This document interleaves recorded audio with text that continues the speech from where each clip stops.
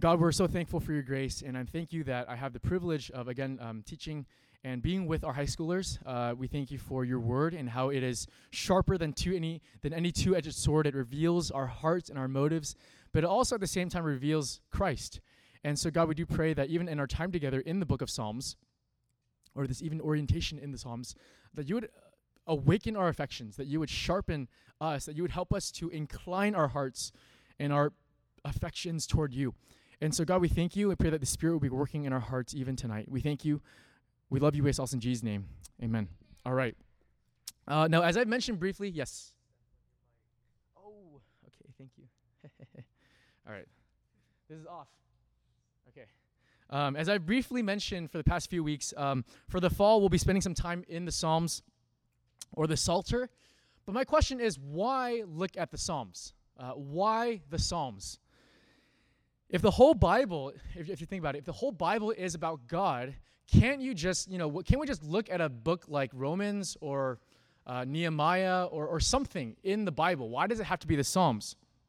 And the reason why is because the entire genre of the Psalms is poetry. And that's important.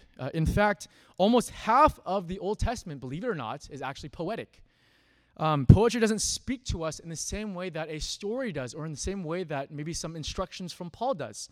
A psalm is a song, okay? It's a poem, and like all songs are poetic.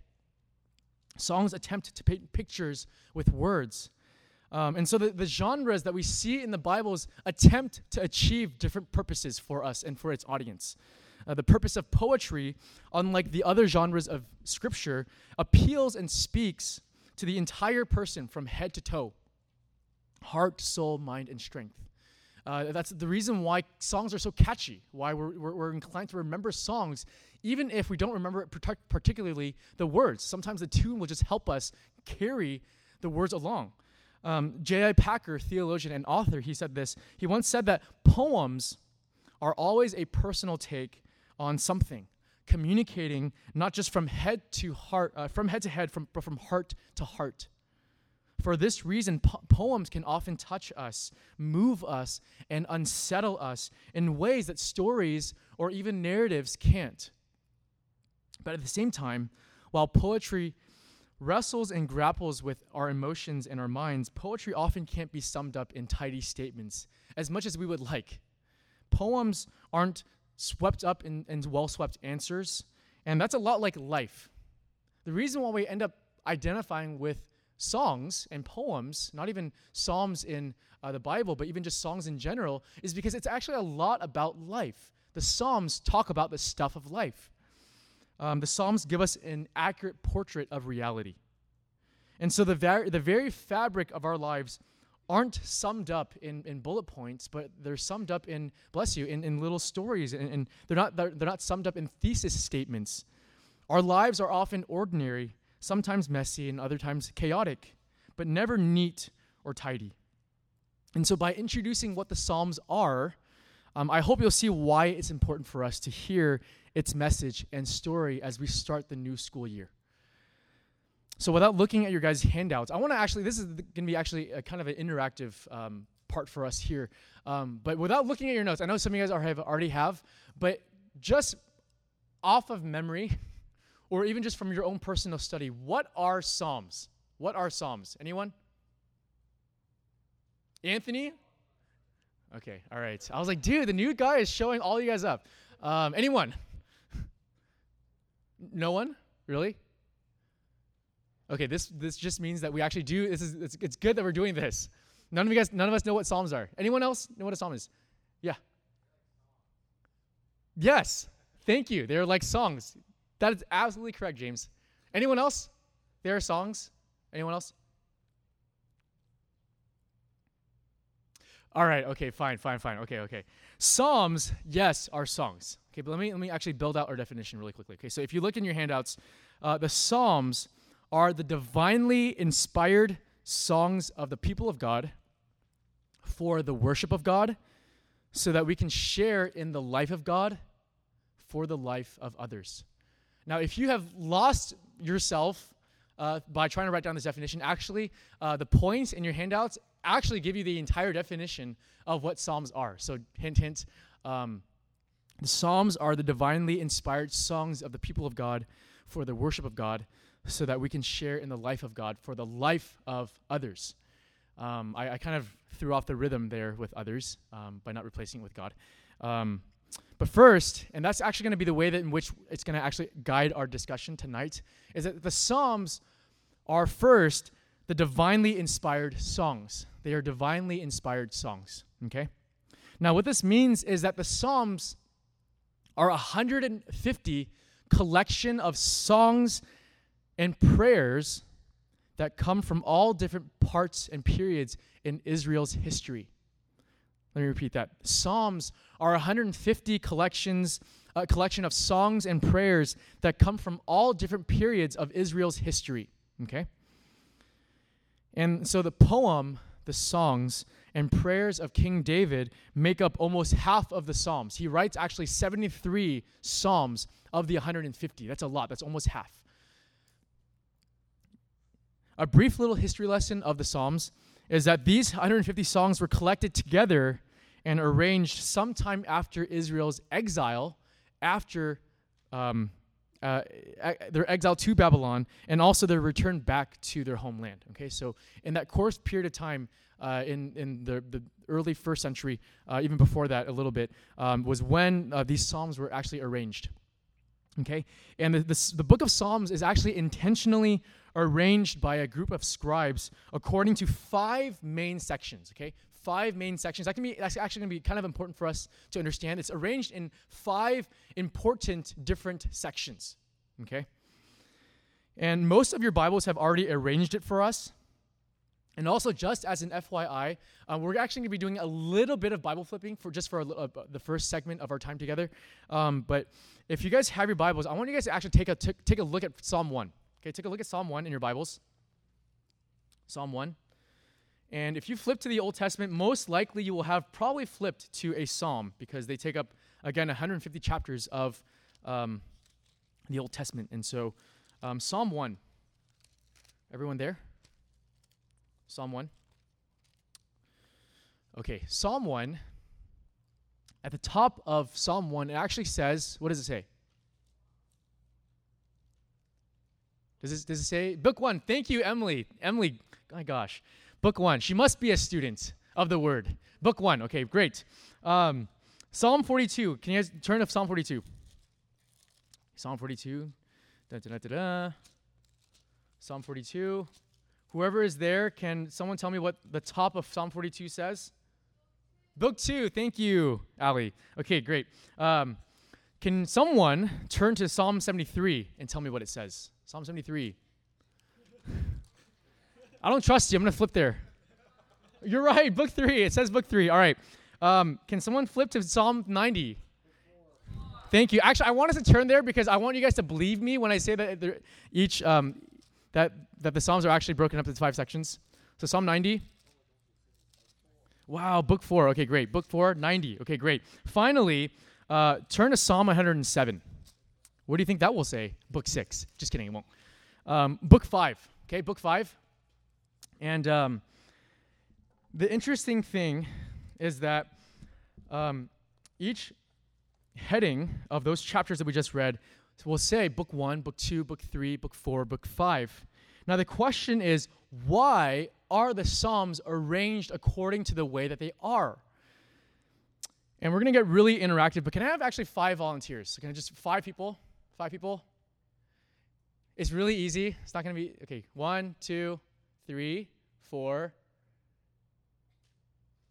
and 5. Chris, okay, the people that rose their hands, can I have one of you, Davis, can you turn to Psalm 41, verse 13? Chris, can you turn to Psalm 72, verses 18 and 19? And then Mia, can you read Psalm 89, verse 52? And then finally, is that right? Finally? Actually, I just needed 4 people. Sorry. So maybe, okay, Olivia. I'm going to have you read Psalm 106, verse 48. And so starting with, yes, Davis, can I have you read Psalm 41, verse 13? Chris, you know yours? Psalm 72, verses 18 and 19. And then Mia, chapter 89, verse 52. And then Olivia, chapter 106, verse 48. Okay, everyone got their places? Okay, so we're going to start sequentially. So in that order yeah.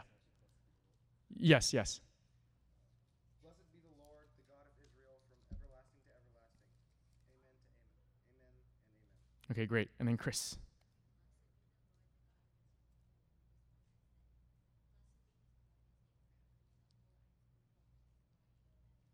Okay, great. So he pretty much said the same thing that Davis did. So if you speak next, maybe speak a little louder. So Psalm 89, verse 52.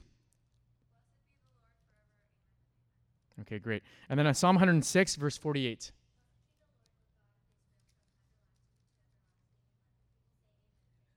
Okay, amen. Okay, great. So we're done here. I'm just kidding. We're not. You guys wish. But is it random that the verses that you guys just read, following that passage is actually the start of a new book? You guys notice that? Okay, and not just that, but that each passage that you guys just read actually follows a very similar idea. Blessed be the God, the God of creation, and amen, more or less. What we find in the Psalms is that none of it is actually haphazardly or arbitrarily arranged, okay? But its arrangement and collection is very intentional. Now, you guys might be wondering, why do I need to know this? Why is this important for me? It's important for this simple reason, okay? It's because the Psalms are trying to do something here for us as its readers, okay? Let me show you guys. The Psalms, again, open with Psalm 1, okay? And it opens with a celebration. It says, "Blessed is the man who meditates on the law of the Lord day and night and then obeys it." Okay, you guys recognize that in Psalm 1? Now, the word for law in the Old Testament almost always refers to the Torah, which is usually translated teaching, but it almost always refers to the first 5 books of the Bible. Yeah, of Moses' books. It was what's known as the Torah. Genesis, Exodus, Leviticus, Numbers, Deuteronomy, 5. Now, is it a coincidence? Is it coincidental that the Torah, which is 5 books, mirrors the 5 books of the Psalms? Now, of course, we know that Scripture is a very intentionally crafted piece of writing, which means that nothing is ever random in Scripture. And if the Psalms are arranged into 5 books in the same way that the Torah is, what is the point? The point is that the Psalms are meant to be seen as the second Torah. The Psalms are meant to be seen as the second Torah that will teach God's people to depend on Him in prayer as they live out the first Torah, the first teaching. So actually, the Psalms is actually in some ways the fulfillment and the reinforcement of what early Jews were supposed to have abided by, the Torah. Does it make sense? You guys following me? You guys are in high school now, so welcome to the big boy leagues. What are they specifically supposed to teach? The poems and songs that we are going to study for the next month and a half are poems that paint pictures of what a vibrant relationship with God is supposed to look like. That is what the Psalms are supposed to do. It is supposed to paint a picture of what a vibrant relationship with God looks like in the fulfillment of the Torah. And through song, they reveal who we are as if they were like a mirror, okay? And in a mirror, we see our true selves. We see our true selves in a mirror. And I don't know if you guys have noticed this, unless you're, standing in front of like a clown mirror, but there's no faking how you look in front of a mirror, unless you draw stuff on it or something. And the Psalms put the struggles that we face, the joys that we experience, the hurt that we feel into words. Okay? Poems can often reveal our emotions in ways that, again, stories sometimes just don't. One of the reasons why the Psalms are also so beloved is because, for once, the distance between us and the original audience actually feels closer and closer. You guys notice that? We find ourselves relating to the author of the Psalms than any other part of Scripture. And the reason why is because Psalms actually gives us a language for reaching out to the living God. Now, many of you guys know that I don't like drops at rides and at theme parks. I hate that feeling that where it feels like your stomach is in another part of your body. That's not how your body is. That's not how you're meant to experience your body. Okay, your stomach is supposed to be where it is. And many of you guys have heard of the Guardians of the Galaxy fiasco that shall not be mentioned. But last Tuesday, as some of us were approaching the entrance of the ride, and even though I knew I wasn't going on the ride, even though I promised some of you guys that I would, as we approached closer and closer to the terminal and the lobby, I actually felt my hands sweating. Like, I was conscious of the fact that my hands were sweating, even though I knew I wasn't going to go on the ride. And I literally felt my heart beating faster. Like, I don't know why. I just heard Rocket talking, and I was like, shoot, like, we're close. I didn't care how much people were goading me into riding the ride because I was scared. I'm scared, guys. And in that moment, these words popped into my head. The Lord is my shepherd. I shall not want. He makes me lie down in green pastures. He restores my soul. He leads me beside still waters. Even though I walk through the valley of the shadow of death, I will fear no evil because you are with me. Your rod and your staff, they comfort me. You prepare a table before me in the presence of my enemies, and my cup overflows. Surely goodness and mercy will follow me all the days of my life, and I shall dwell in the house of the Lord forever. That was what I actually was rehearsing in my mind as I was entering the terminal. I was scared. And these were the words that didn't appear in my head actually on command. These words didn't immediately register to me. They just came. The interesting thing about the Psalms is that they tend to shape us even without us actually being aware of it happening to us. Did you guys catch that? That's the Psalms actually, and sometimes that happens with songs too.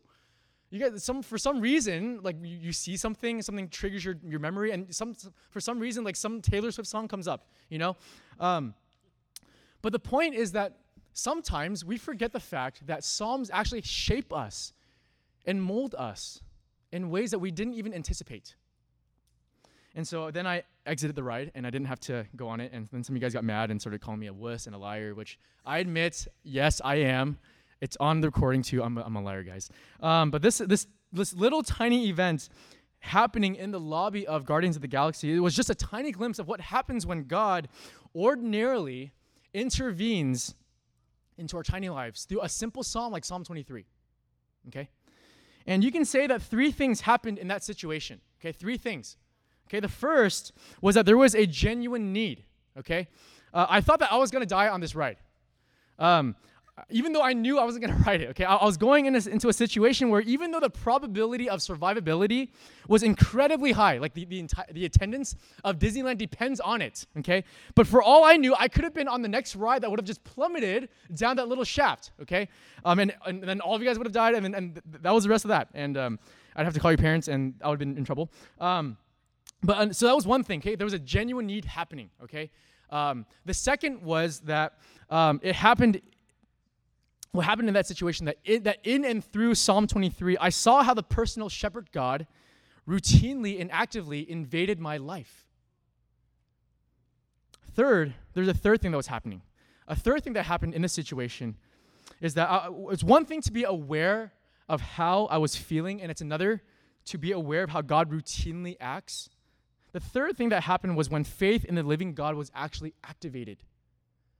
And that's actually what needs to happen when we actually look at Psalms, is that not only is there a genuine need, not only do we know what God says, but actually the third component is probably the most important. It's how will we respond to the living God in light of that truth that we know? Will faith be activated in the living God, or faith be activated in something else? I simply remembered who he was, what was true of him, and then I left the ride because there's no condemnation for those who are in Christ. So there's another promise, okay? But this was literally something that I had heard 1,000 times. I've heard the Psalm 23 repeated 1,000 times, and I've repeated that psalm to you guys 1,000 times as well. But that was how God met me in the Psalms at Guardians of the Galaxy, and that is what the Psalms do. It reveals true human need. It reveals the triune God, and it reveals what faith does in human need. it reaches out and it grasps onto the promises of God. It remembers who God is and simply just reaches out. That's what the Psalms are meant to do in us. That's what it's meant to awaken in our hearts. But the Psalms are not only songs, they are divinely inspired, okay? You'll notice that part of that definition is that the Psalms are divinely inspired, meaning this means that they aren't just songs, the songs of any person. They are the songs that reveal the language of faith. They reveal the language of faith. What the Psalms do is that as inspired scripture, the Psalms also master and repattern the way that we understand and respond to God, to life, to our circumstances, and to other people. The Psalms have surprising complexity and variety. There are no two Psalms that are alike. And many scholars of the Psalms like to categorize the different Psalms into one of two categories: Psalms of praise and Psalms of lament. But more fundamentally, Psalms of lament are really cries for mercy. Save me, O God, Psalm 3. Deliver my soul, Psalm 22. Don't cast me off, Psalm 27. Say to my soul, you are my salvation, Psalm 35. What we see in the Psalms are cries for help that actually grow out of immediate and constant need. And what the Psalms, as divinely inspired songs, do is that they teach us about the redemption of our honesty before God and others.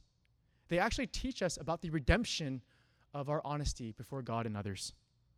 When you talk with people and share your burdens with people, there are two kinds of honesty. The one is self-destructive, and the other is redemptive. Here's what I mean. There is a kind of honesty that is not good for you and not good for other people to listen to, okay? Raw human honesty tends to gossip. It is destructive. It is selfish because it is full of self-pity because of what others have done against you. It is full of judgment. It is full of self-righteous anger, hostility, bitterness. I was done wrong, and I'm telling you what I really think.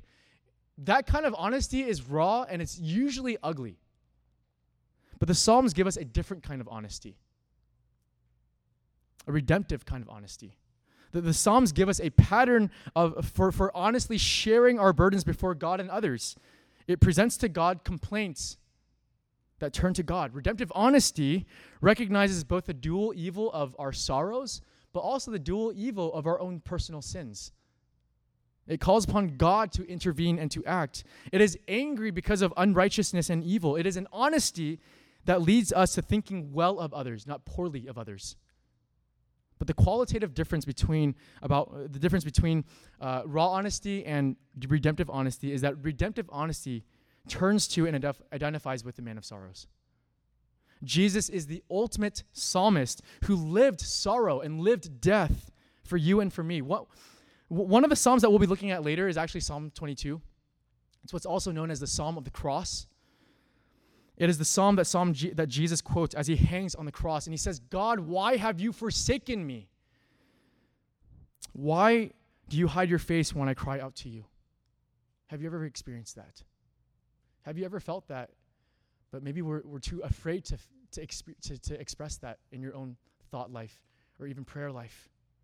And the thing about the Psalms is that it actually authorizes us to speak to God candidly and with that kind of honesty. The thing that so many psalmists ask God is, don't give me up to death. There's none to help me. Don't let me perish like the wicked. But then we see that the Good Shepherd becomes the Lamb of God. He drinks the cup of wrath that is reserved for the wicked for us. So in and through the Psalms, we are actually given a divine template for our anger, for our grief, our sorrows, our despairs, our doubts, our fears, our worries, our sadness. And what's interesting is that the Psalms actually offer a completely counterintuitive and an alternative way of responding to our circumstances that in ways in which that secular society is unable to. In the Psalms, we're actually given a redemptive language of faith, a redemptive language of faith, a kind of honesty that you can actually bring to God and expect God to hear,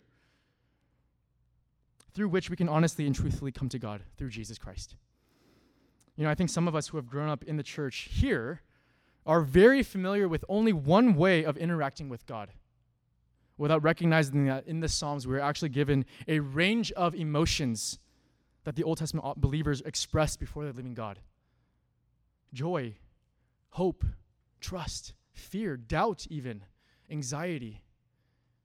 Now tell me that's not something that's not relevant for you guys here. That's the stuff of everyday life. This means that while the posture that all of us must have before God is humility, it actually authorizes us to speak with God in ways that allow us to be genuine, desperate, and needy. God knows our every thought anyway. For the Psalms to be divinely inspired means that we are given a divine template that shapes our prayers and posture before God. Secondly, is that the Psalms are the divinely inspired songs of the people of God. They're the divinely inspired songs of the people of God. Now, the Psalms aren't just the divinely inspired songs, but they are written by Old Testament saints, people who were in a covenant relationship with the God of Israel. It's the reason why the Psalms often have the word Lord capitalized. Anytime you see the word Lord capitalized in the Old Testament, it was referring to the covenant name, the personal name of God, Yahweh. Okay? But true or false? True or false? The Old Testament is only for Jews. True or false? Anyone? You have a 50-50 chance. You have a 50% chance of getting it right, but you also have a 50% chance of getting it wrong. What do you guys think? True or false? The Old Testament is actually for Jews only. False. Okay. Do you guys know why? ... No one does. Okay, great. Okay. Let me explain why. You're right, by the way, in that the Old Testament is not just for Jews. It's false. I don't know if you guys realize this, but all of the entire Old Testament is written for the benefit of the Christian, because, in fact, the Old Testament is actually about Jesus. In your Bibles, I want you guys to turn to Luke chapter 24. Luke chapter 24, verses 13 to 49. Luke chapter 24, verses 13 to 49. Luke 24. It's the last chapter in Luke's gospel, verses 13 to 49. And I'm going to read it for us. It's a little bit of a chunk of passage, so follow along with me as I read. But Luke 24, verses 13 to 49. This is really going to be really important for us, so I want you guys to pay attention. Verse 13. That very day, two of them were going to a village named Emmaus, about 7 miles from Jerusalem. And they were talking with each other about all these things that had happened, namely the death and resurrection of Jesus. While they were talking and discussing together, Jesus himself drew near and went with them. But their eyes were kept from recognizing him. And he said to them, "What is this conversation that you are holding with each other as you walk?" And they stood still, looking sad. Then one of them, named Cleopas, answered him, "Are you the only visitor to Jerusalem who does not know the things that have happened there in these days?" And he said to them, "What things?" And they said to him, "Concerning Jesus of Nazareth, a man who was a prophet, mighty in deed and word before God and all the people, and how our chief priests and rulers delivered him up to be condemned to death and crucified him. But we had hoped that he was the one to redeem Israel. Yes, and besides all this, it is now the third day since these things happened. Moreover, some women of our company amazed us. They were at the temple early in the morning, and when they did not find his body, they came back saying that they had even seen a vision of angels who said that he was alive. Some of those who were with us went to the tomb and found it just as the woman said, but him they did not see." And he said to them, "O foolish ones and slow of heart, to believe all that the prophets have spoken. Was it not necessary that the Christ should suffer these things and enter into his glory? And beginning with Moses and all the prophets, he interpreted to them in all the scriptures the things concerning" who? Himself. Verse 28, "So they drew near to the village to which they were going. He acted as if he were going farther, but they urged him strongly, saying, 'Stay with us, for it is toward evening, and the day is now far spent.' So he went in to stay with them. When he was at table with them, he took the bread and blessed and broke it and gave it to them. And their eyes were opened, and they recognized him, and he vanished from their sight. They said to each other, "Did not our hearts burn within us while he talked to us on the road, while he opened to us the scriptures?" And they rose that same hour and returned to Jerusalem. And they found the 11, and those who were with them gathered together, saying, "The Lord has risen indeed, and has appeared to Simon Peter." Then they told what had happened on the road, and how he was known to them in the breaking of the bread. Verse 36. As they were talking about these things, Jesus himself stood among them, and he said to them, "Peace to you." But they were startled and frightened, and they thought they saw a spirit. And he said to them, "Why are you troubled, and why do doubts arise in your hearts? See my hands and my feet, that it is I myself. Touch me and see. For a spirit does not have flesh and bones as you see that I have." And when he had said this, he showed them his hands and his feet. While they still disbelieved for joy and were marveling, he said to them, "Have you anything here to eat?" They gave him a piece of broiled fish, and he took it and ate before them. Verse 44. Then he said to them, "These are my words that I spoke to you while I was still with you, that everything written about me in the law of Moses," so the Torah, the first 5 books of the Bible, "and the prophets," Old Testament prophets, minor and major, and what? The Psalms must be fulfilled. Then he opened their minds to understand the scriptures, and he said to them, "Thus it is written that the Christ should suffer and on the third day rise from the dead, and that repentance for the forgiveness of sins should be proclaimed in his name to all nations, beginning from Jerusalem. You are witnesses of these things, and behold, I am sending the promise of my Father upon you. But stay in the city until you are clothed with power from on high." Now that was a lot of scripture reading. But the Psalms, as Jesus says in Luke 24, point and anticipate Jesus. It means that in some ways, and this is actually hotly debated, whether or not the Old Testament authors knew that they were going to be speaking of the Messiah in the New Testament, at the very least, the scriptures in the Old Testament pointed to Jesus himself. And in the Psalms, what we see is that if the Psalms point to Jesus, then it also means that it is also for the benefit of Jesus' followers. The story that the Psalms tell is the story that Jesus comes to save. The Psalms were Jesus' songbook, and were songs that he had memorized by heart in the same way that we had memorized "Jesus loves me, this I know." It was the book of the Bible that he quotes more than any other. And obviously, as we had just read, the Psalms aren't just sung by Jesus, they're also about him. In the Psalms, you see the story of God ruling and reigning. But in the same story, we also see the sin and sorrow of God's people. There's rebellion. We hear the people of God in terror. There are sleepless nights.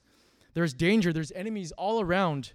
Tears on their pillows. People asking whether God has abandoned them. But at the same time, what you see also in the Psalms is the conclusion of the story with a king who dies for his people, who rescues them out of danger and takes their place, who also comforts and restores his people. In fact, the Psalms constantly actually refers to a Davidic king that anticipates, that obviously were written by King David, but also anticipates a further King David, a greater David, greater than David himself.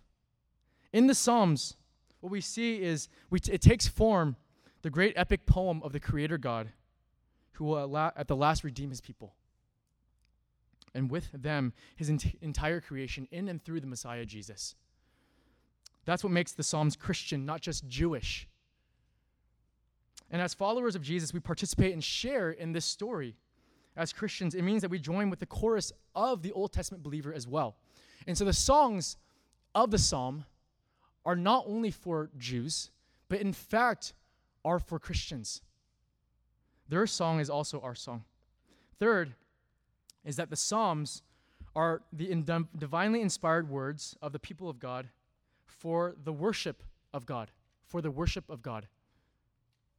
The Psalms is also written for the people of God to instruct them on the worship of God.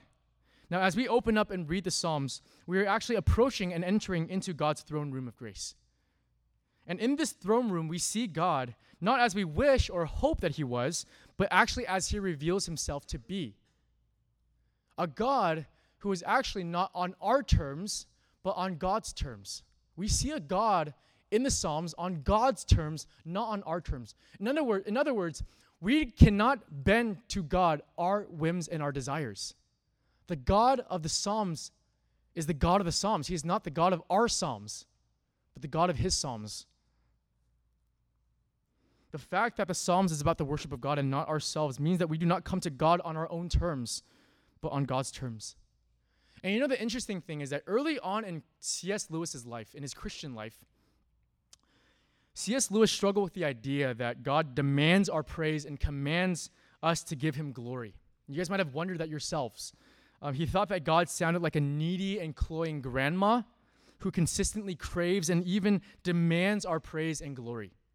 And you know, you might not think that God is like some needy grandma, but for some of us, this might be our stumbling block. Why does God consistently demand our praise and glory? I think that's a genuine question we have to ask ourselves as we actually look at the Psalms. Why does God demand, not just want, but demand our praise and our glory?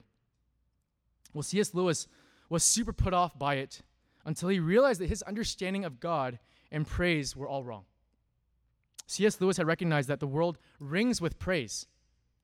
Teachers praising their students, fans praising their favorite K-pop bands, new parents praising their newborn babies. C.S. Lewis found that praise reveals what is most precious and important to us.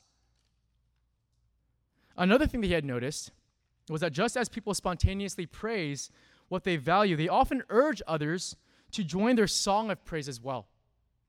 Every morning at 8:50 a.m., when we get into the car, Megan puts on BTS on the radio, and I'm forced to join in her praise.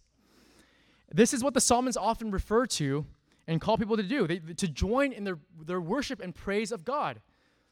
But what finally clicked for C.S. Lewis was when he realized that we praise, glorify, and we express how awesome something is, because praise not only expresses our joy, but actually completes our joy. Praise not only expresses our joy, but actually, in fact, completes our joy. That until we sing, we have actually not come to the fullness of our joy. Until we sing, we have not come to the height of our happiness and delight. And one of the most hilarious things on Friday nights and Sunday mornings is that some of you guys mouth the words that we sing for musical worship. But I know for some of you guys throughout the week, you guys are like listening to Ariana Grande. You guys are singing. You guys are belting out Ariana Grande. You guys are listening to like Billie Eilish, whoever it is, Post Malone. Actually, I don't know if that's what you guys listen to. Like, I just asked some people, and that's just that's what they said that you guys listen to. I'm not even sure. But what C.S. Lewis points out is that we delight to praise what we enjoy. We delight to praise what we enjoy. Our praise reveals what we enjoy. What we talk about most reveals what we enjoy the most. What we think about most reveals what we enjoy the most. What arrests our attention and our time throughout the entire week, what occupies our minds for the entire week, reveals what we value most in life. And that's actually where the Psalms challenge us, in that it challenges our idolatries. The Psalms reveal what we functionally trust in. It reveals that we trust in the approval of others rather than seeking the eye of God.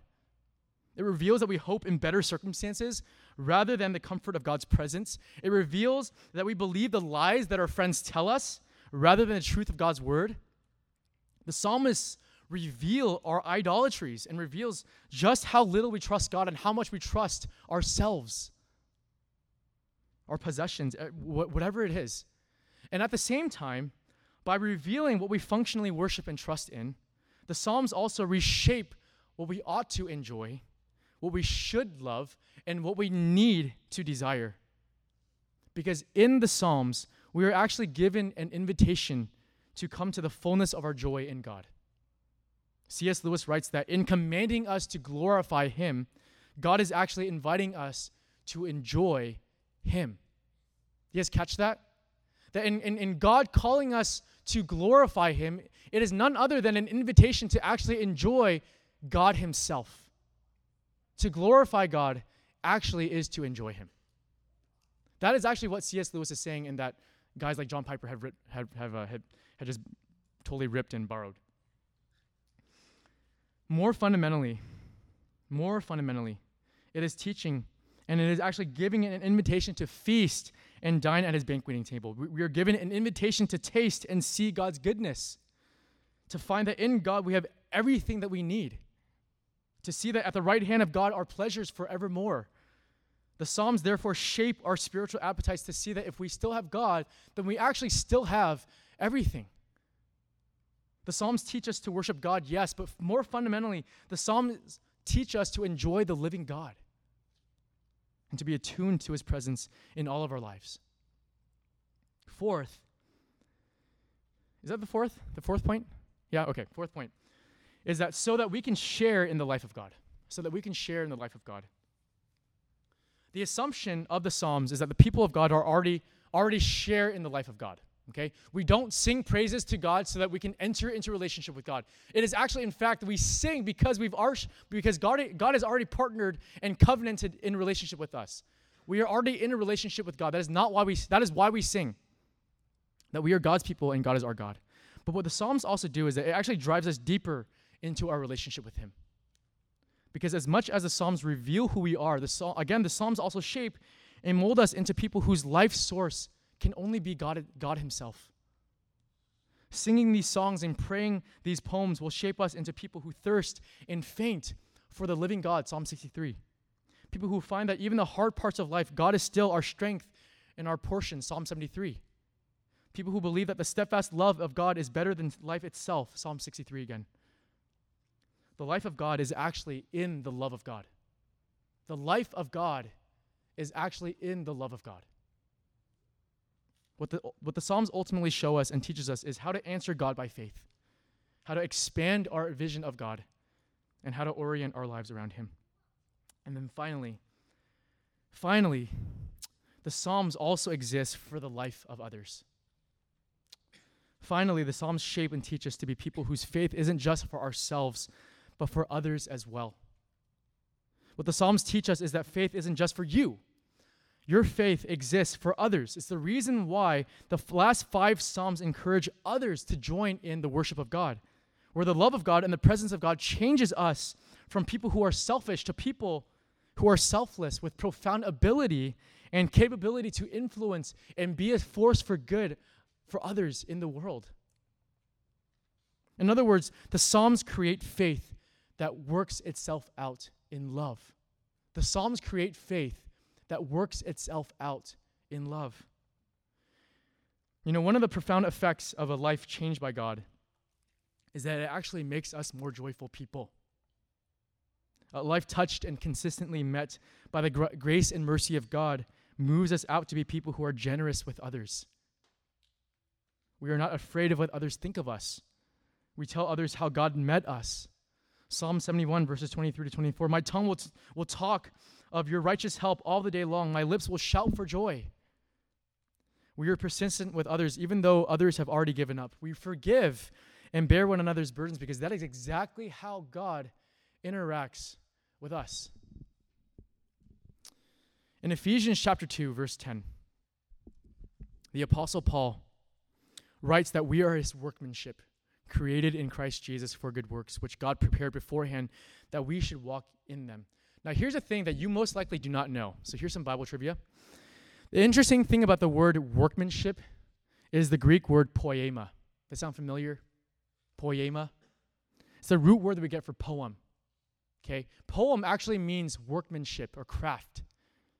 Christians saved by the blood of Jesus are actually the poema of God. The poem of God. We are God's workmanship, and God gives us these poems, these psalms, as a gift in order that through our studying, through our praying, through our living out of these psalms, that we may be shaped and molded to be a gift to his world. Do you guys catch that? We are called to be living, breathing, praying, and singing psalms of God, and the psalms are God's gift to us so that we can be shaped as his gift to the world. As Christians, our lives are the Psalms embodied and enshrined for the life of others.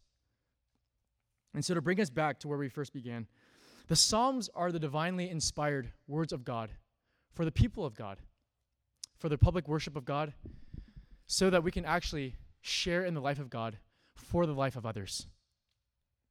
The Psalms is meant to show us that what it looks like to live a life completely dependent upon and surrendered to the God of grace. To set our gaze and affections upon him, to delight in him, and to find our strength renewed and hope abounding in him for the life of others. And so I'm really excited for our series in the Psalms. I don't know about you guys. I'm personally excited. And next week, I'll finally actually preach a psalm rather than just talking about it. And so with that, I'm going to pray for us, and then we'll go into small groups.